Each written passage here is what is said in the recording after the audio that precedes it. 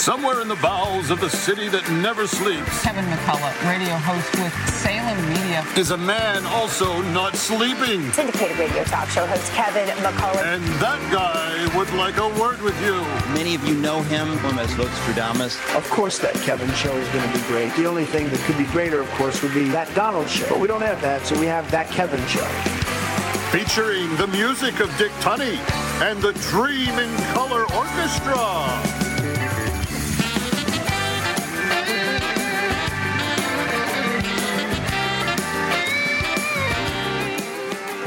And tonight on That Kevin Show, a thinker, podcast, and TV host who has a sense of humor. No, she promises she does. Julie Hartman. She understands the importance of being earnest, or at least being his granddaughter, Mariel Hemingway. And a heartfelt Americana spotlight tonight with Alex Maybe.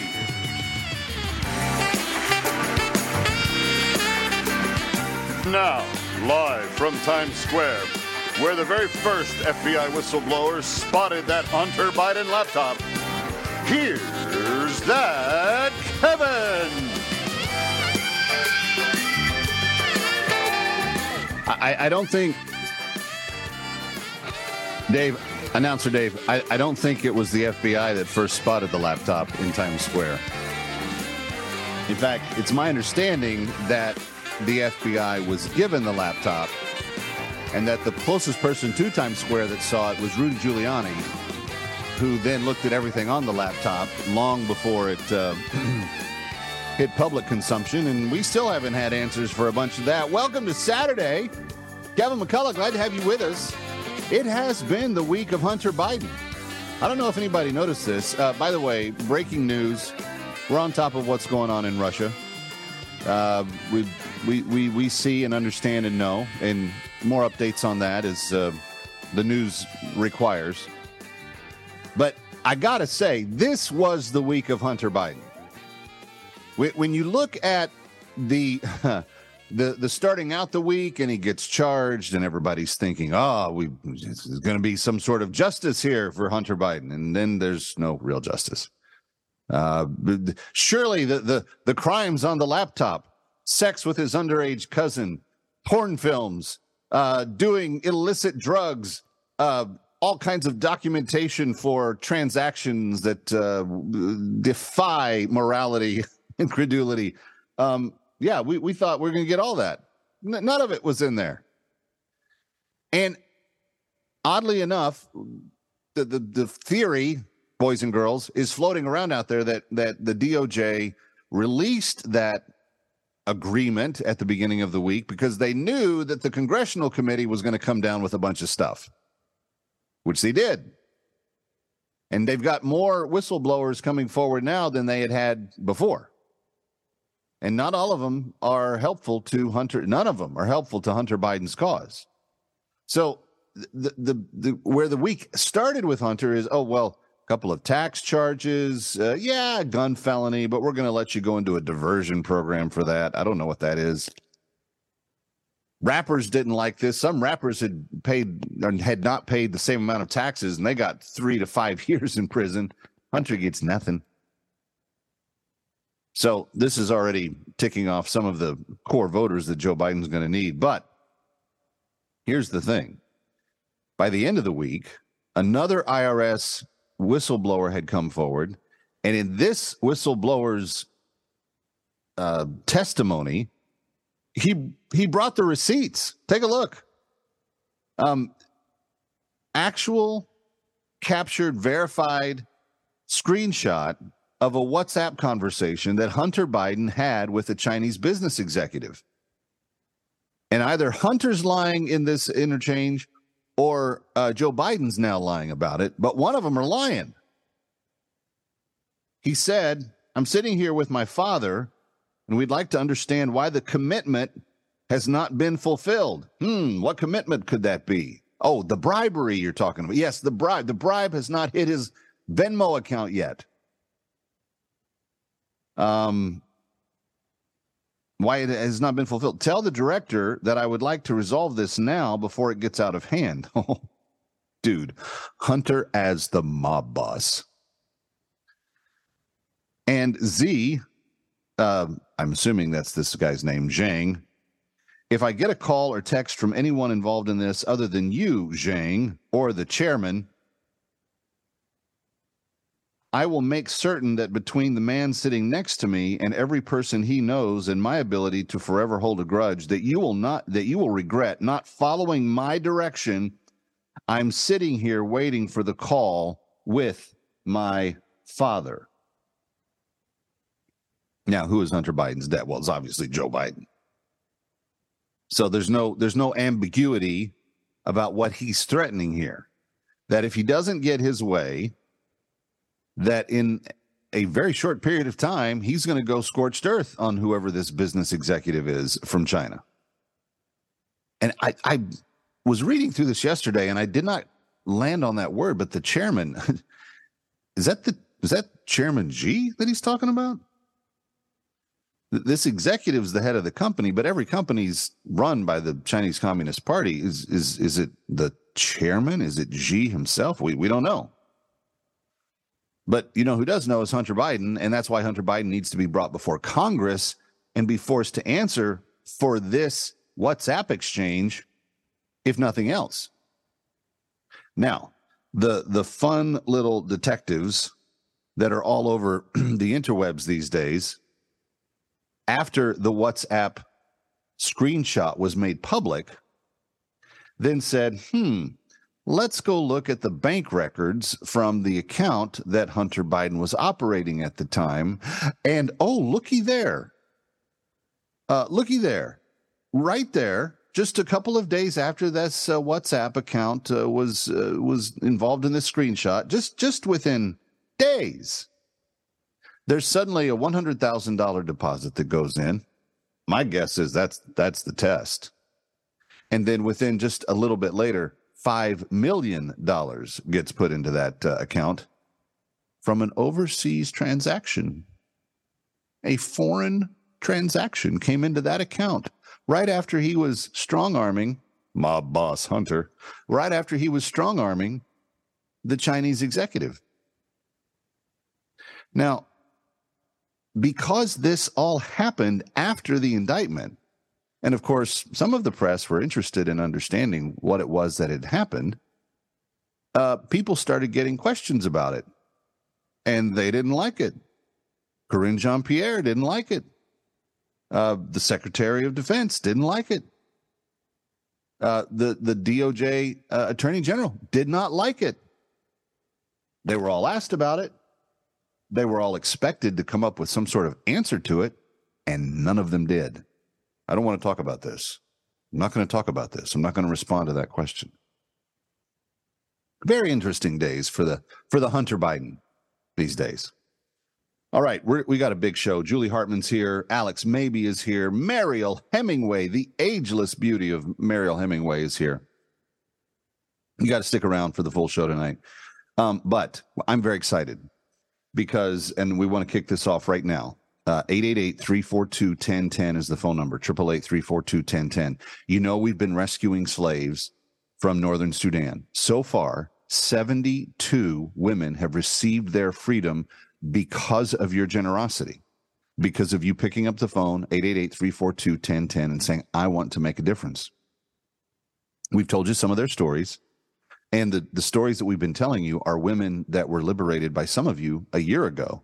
So thank you for your faithfulness in continuing to do that. But this is the exciting announcement I have for tonight. Every slave we liberate up to the next 10 has the potential to be matched. What we need to do, a very generous viewer, listener to this show, has said that he will liberate 10 slaves all on his own. That's a one-time gift of $2,500, $2,500. That will liberate 10 slaves all in one gift if we can come up with a combination of 10 that get freed tonight. So on the commercial break, I'm going to go and liberate a slave. Will you join us? We need 9 more of you to take that step and to be in this effort with us. We're going to liberate women that have been nothing but abused. These women are lovely.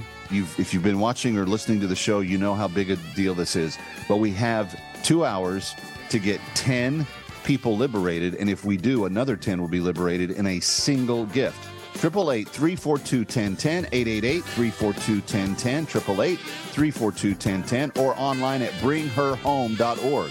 Just go right now, bringherhome.org, bringherhome.org, make your gift, and let's liberate 20 women tonight from slavery. What an amazing thing. 888-342-1010, 888-342-1010. Go right now, bringherhome.org. Coming right back.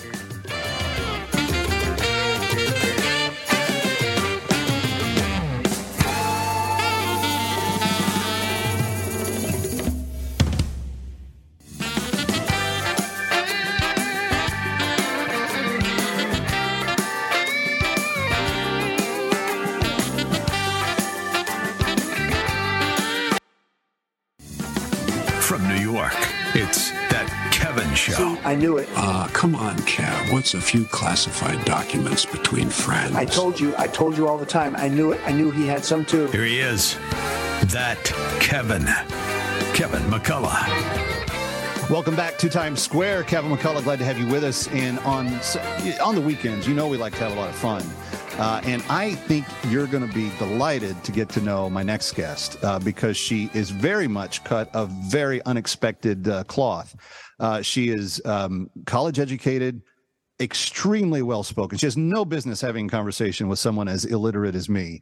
And yet she is one of the most down-to-earth, common-sense thinkers that I think I've heard express the things that she has in recent weeks. And she's like, I don't know, I think she's Gen Z, not even millennial. So we're talking like really, really the next generation. You can see her on SNC every weekend. Her podcast is called Timeless. She also is co-host of Dennis and Julie. Ladies and gentlemen, put your hands together for Julie Hartman.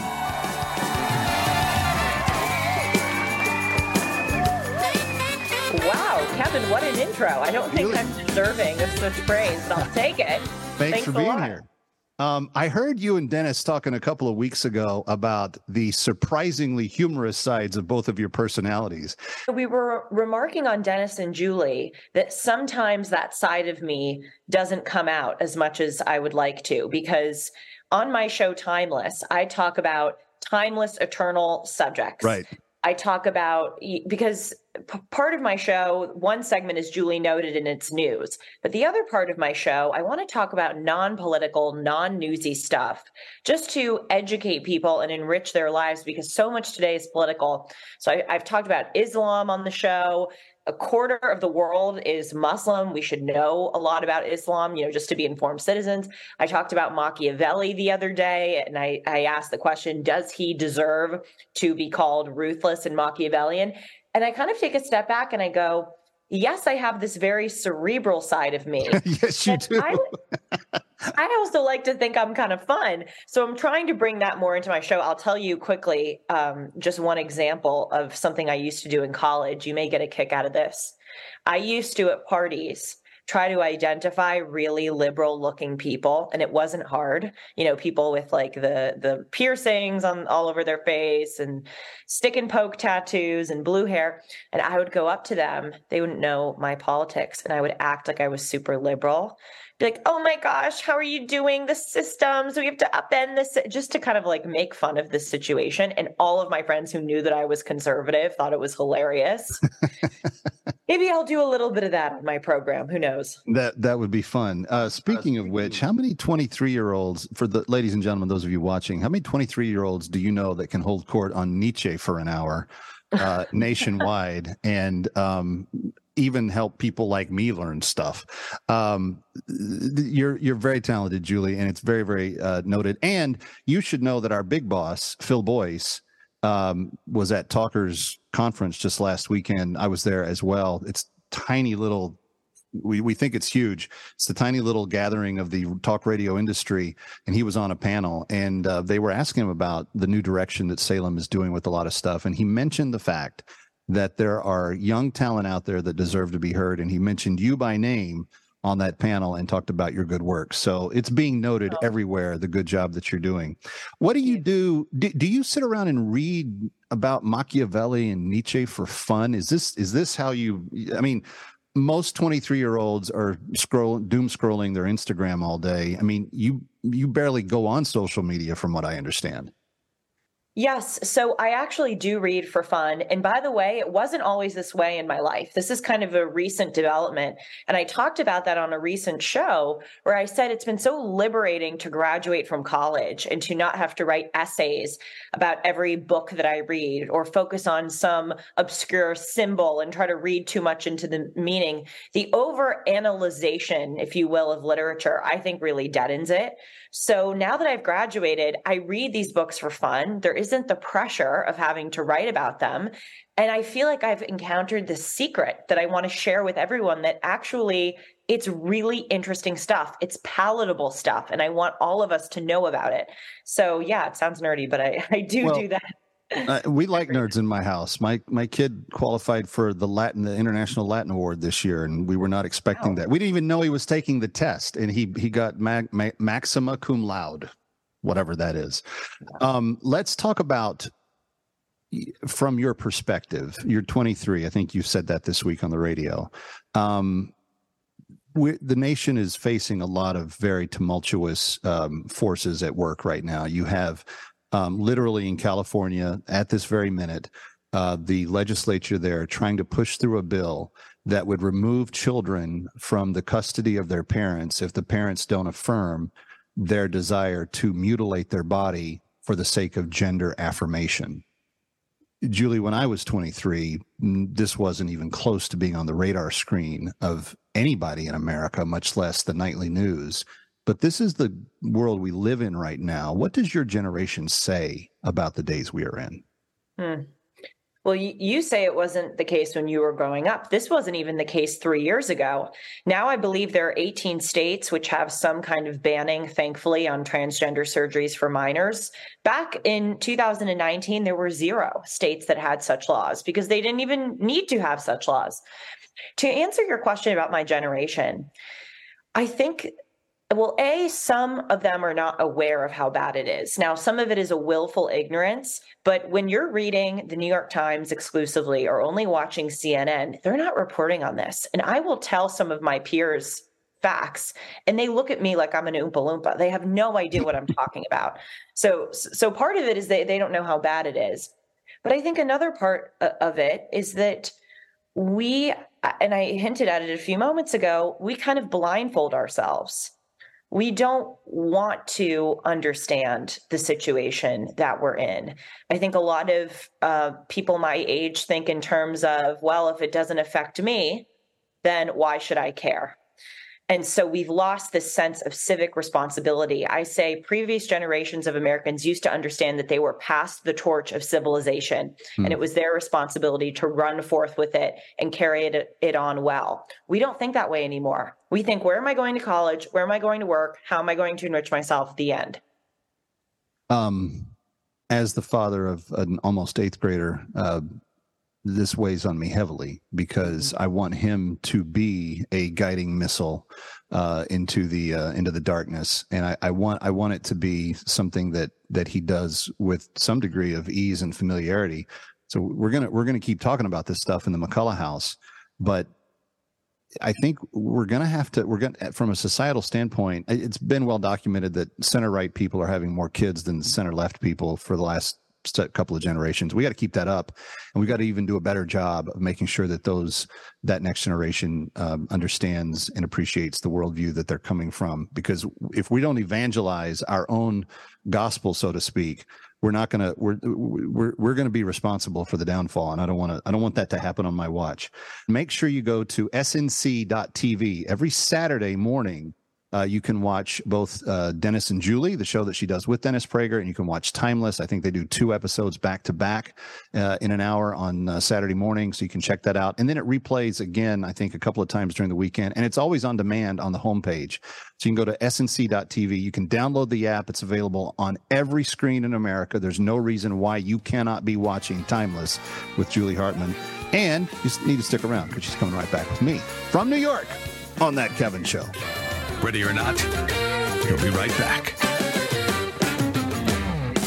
That Kevin.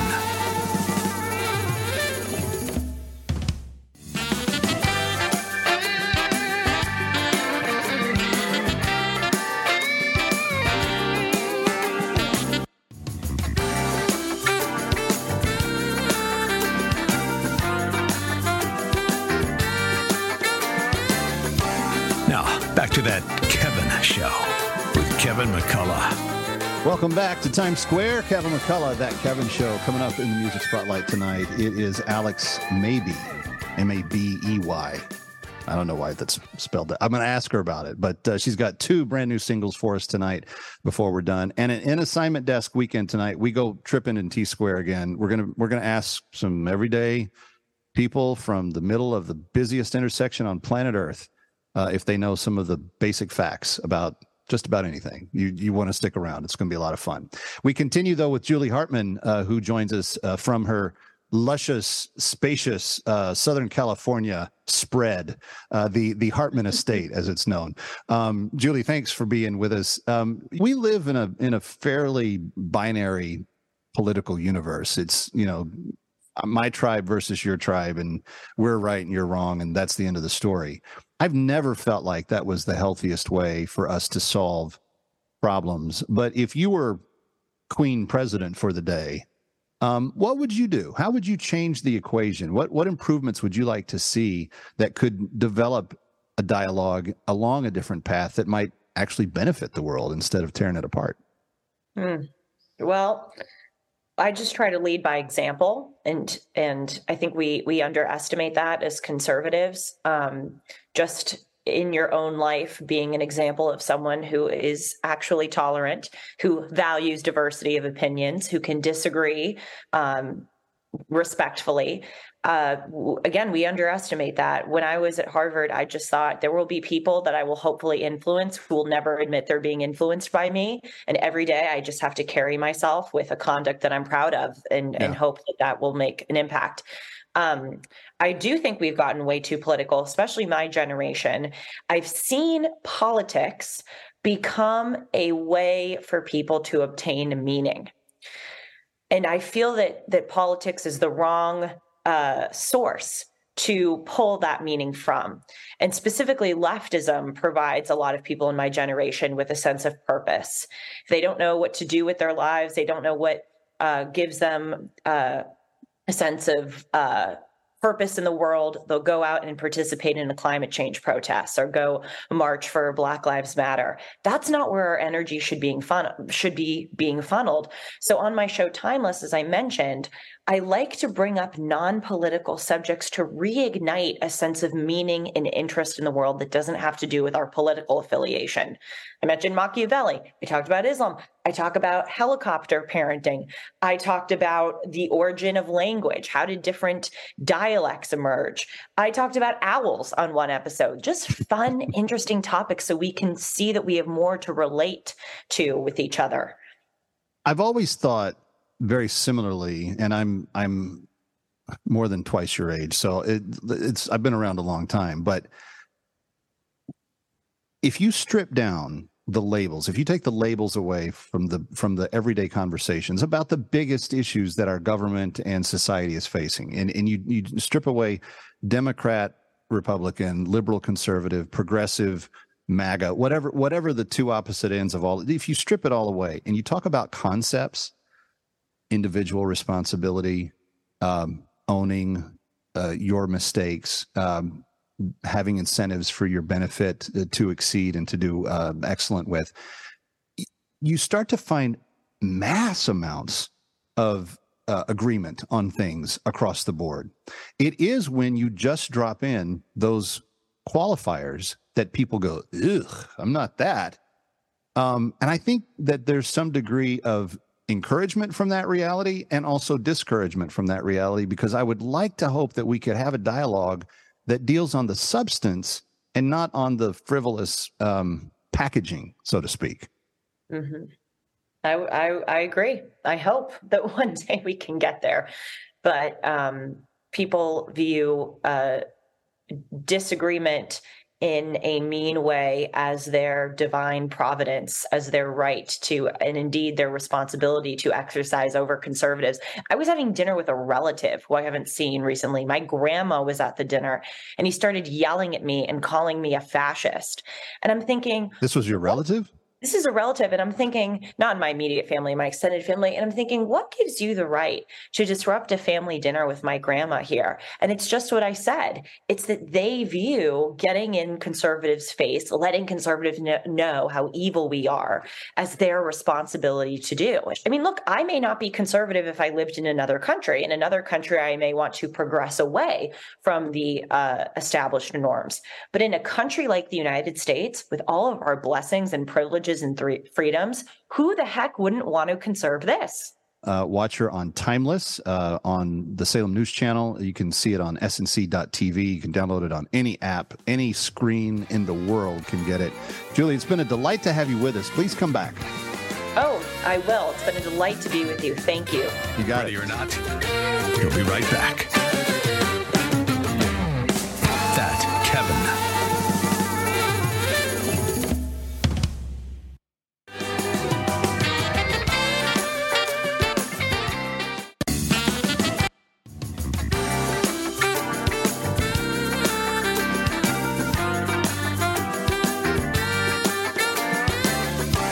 Now, back to That Kevin Show with Kevin McCullough.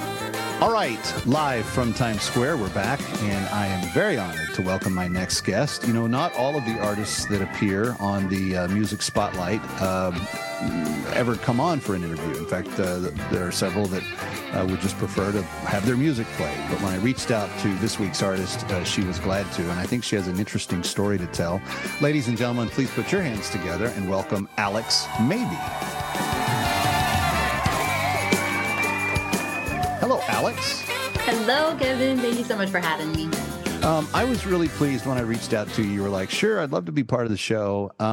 You're from a genre of music that they call Americana, which is kind of hard to define if people are not used to hearing it. It may even sound a little bit different to their ear than like mainstream pop or country or something else. What is it? How did you get into it? What is it about it that you like? Well, you know, I always say, to spell it out a little bit, people like the Eagles and Jackson Browne, Alison Krauss and Robert Plant, those kind of albums are what would be played on Americana radio. So they're what used to be kind of traditional mainstream country, you know, 20, 30 years ago. And now it's the genre of Americana because country now has turned into pop country, you know, a very different type of sound. And so it's a bit more traditional. They'll drop a rap beat into most country songs now, which is kind of exactly. And so it just doesn't, it's not the same style. It's not the same feel, but Americana is also very broad. I say I'm Americana, but I also say I'm Americana Christian because I write about what I know, which is what I go through, and I get through those things with God. So I write about that too, but it's not specifically about that. It's just whatever feels true to whatever season I'm going through. But you could also call it folk or singer-songwriter. Yeah. I don't know. I feel like a lot of my artist friends, it's hard to fit us into a box. It's hard to say I'm one thing because humans are multifaceted. So our music is going to display that too. If you look at where Taylor Swift started and what she sounds like now, it's like two different worlds completely. Yeah, somebody showed me a TikTok the other day of what I mean by when I listen to all genres, and it showed Taylor Swift with all her different genres over the years, and it made me laugh so hard because I can relate to that. I really can. Like, I'll get into my true. So on your next album, there'll be a rap beat dropped into one of the country songs. So that's, I don't know about rap. I have that to look forward to. I actually did in high school do some, like, my friends were really good lyricists. And so they would do rap songs and I would do a hook, like a melody hook, and then we would kind of pair it. So I guess I kind of have done that a little bit. Very cool. Very cool. Well, talk to me about why you do music and kind of your story. Where'd you come from? Where'd you come from? Where'd you go? I came from Washington State. So I always say where they filmed Twilight. So it was like big, huge trees, a national park. Just fewer vampires. Yeah. I don't know. There were werewolves. I always say I dated Edward or Jacob. I can't remember, one of them. But yeah, so I came from there, and I actually grew up quite a ways from like the nearest grocery store or, you know, dance or theater community or anything. My mom would put on theater a lot. So I grew up kind of being musical because of her, and the women in my family, the generations, they were all musical to some extent. And so yeah, I just started in theater, and then I wanted to be on Broadway. So speaking of New York, I wanted to be on Broadway. Eponine from Les Mis is like my dream role. Maybe one day I can still be her. But then my voice kind of changed a little bit, and I started going through hard times, with just different things in my life and boys, of course. So I started writing and learned the guitar. So that's kind of where that started. And then it was just history because I had so much to say, and I just felt comfortable saying it, for good or for bad. So that's kind of how that went. And I ended up releasing this album that I just put out, which I'm sure we'll talk about. This is my 6th album. So I kind of have always just put music out, whether or not anybody heard it. I just put it out. And it's funny because I didn't do any marketing. Didn't even realize that was a thing really until like 5 years ago or something. And I just put out the music. And regardless, you found your way to Mecca because you're a Nashvilleian now. So, or as my friends in the business call it, Nash Vegas. Yes. We're speaking with Alex Mabey, and we're going to feature 2 of your songs tonight. And I want to make sure we kind of get the story behind them. The first one that we're going to hear is Wait. Beautiful video, by the way. What's it all about? I'm so happy you chose that song. That is a really special song to me. I actually, it's the last song on the album, and I recorded that video in Alaska. I used to live there. And so some of my friends are great with creatives, and we went out and really, they did a great job of depicting it. So y'all make sure you go online and look at it. It's awesome. But the song came from a place of giving hope to people that are walking a similar road of leaving their marriage or leaving a relationship. That's what the whole album is. It's a whole process of grief. And so it takes you from the beginning to the end. And so at the end, there's a bit of healing that I'm starting to experience. And so Wait is my song to other people to just say, hang on, because hope is coming. The album is called The Waiting Room. And so it's that period of time before your answer. I mean, you could be dealing with health issues. Like I've struggled with autoimmune stuff, and this album was also about that. So literal waiting rooms. And it happened during the COVID time. So it was like all of these That's a lot.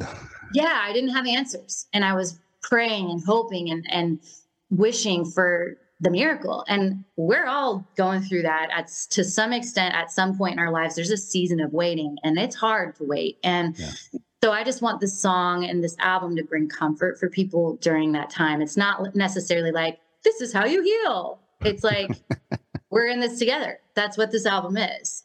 If life were a checkbox, then it would be very boring, and we would not learn much, and we would never grow. I mean, that's the beauty of it. The other song that we're going to hear from is called The Well. I love that song. That song was healing for me. I wrote it after my divorce was final.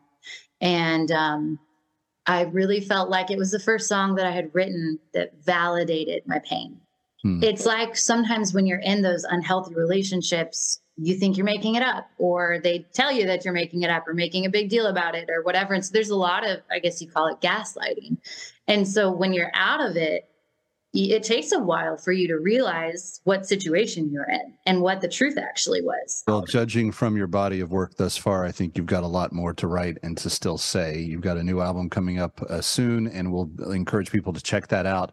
But friends, when we come back from this break, we will hear from Alex. It is called Wait, and that's on the other side of this. Alex Mabey, thank you for being with us.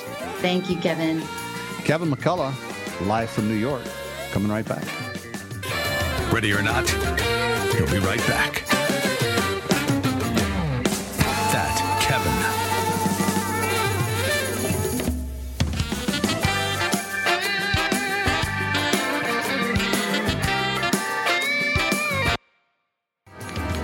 Serving it up with a no-drink minimum.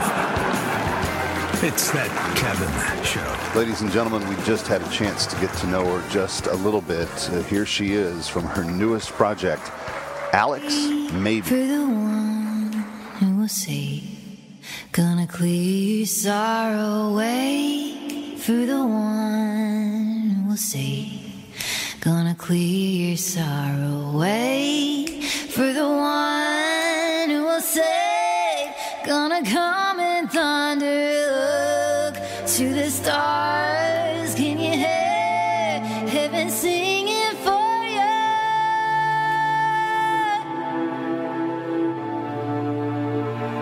Oh,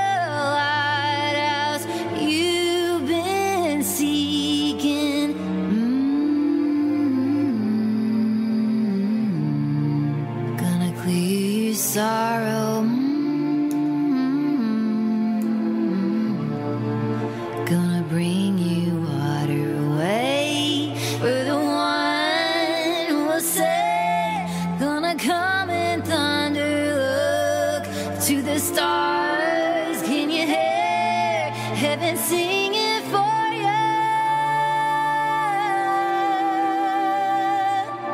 Heaven singing for you.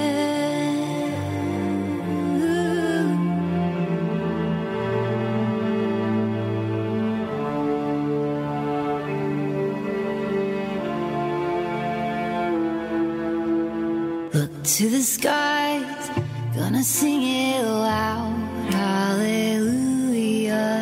Look to the skies, gonna sing it loud, hallelujah. Look to the skies, gonna sing it loud, hallelujah, hallelujah, hallelujah.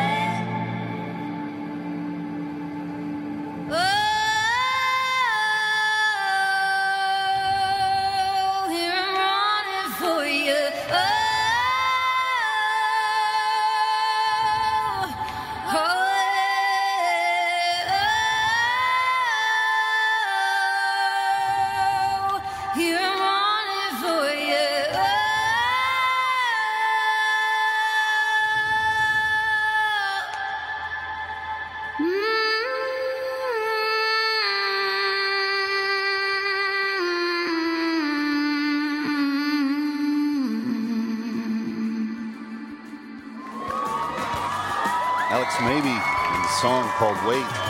Kevin McCullough coming up next hour.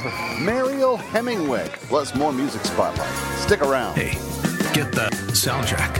Search #New Music Spotlight on Spotify or Apple Music.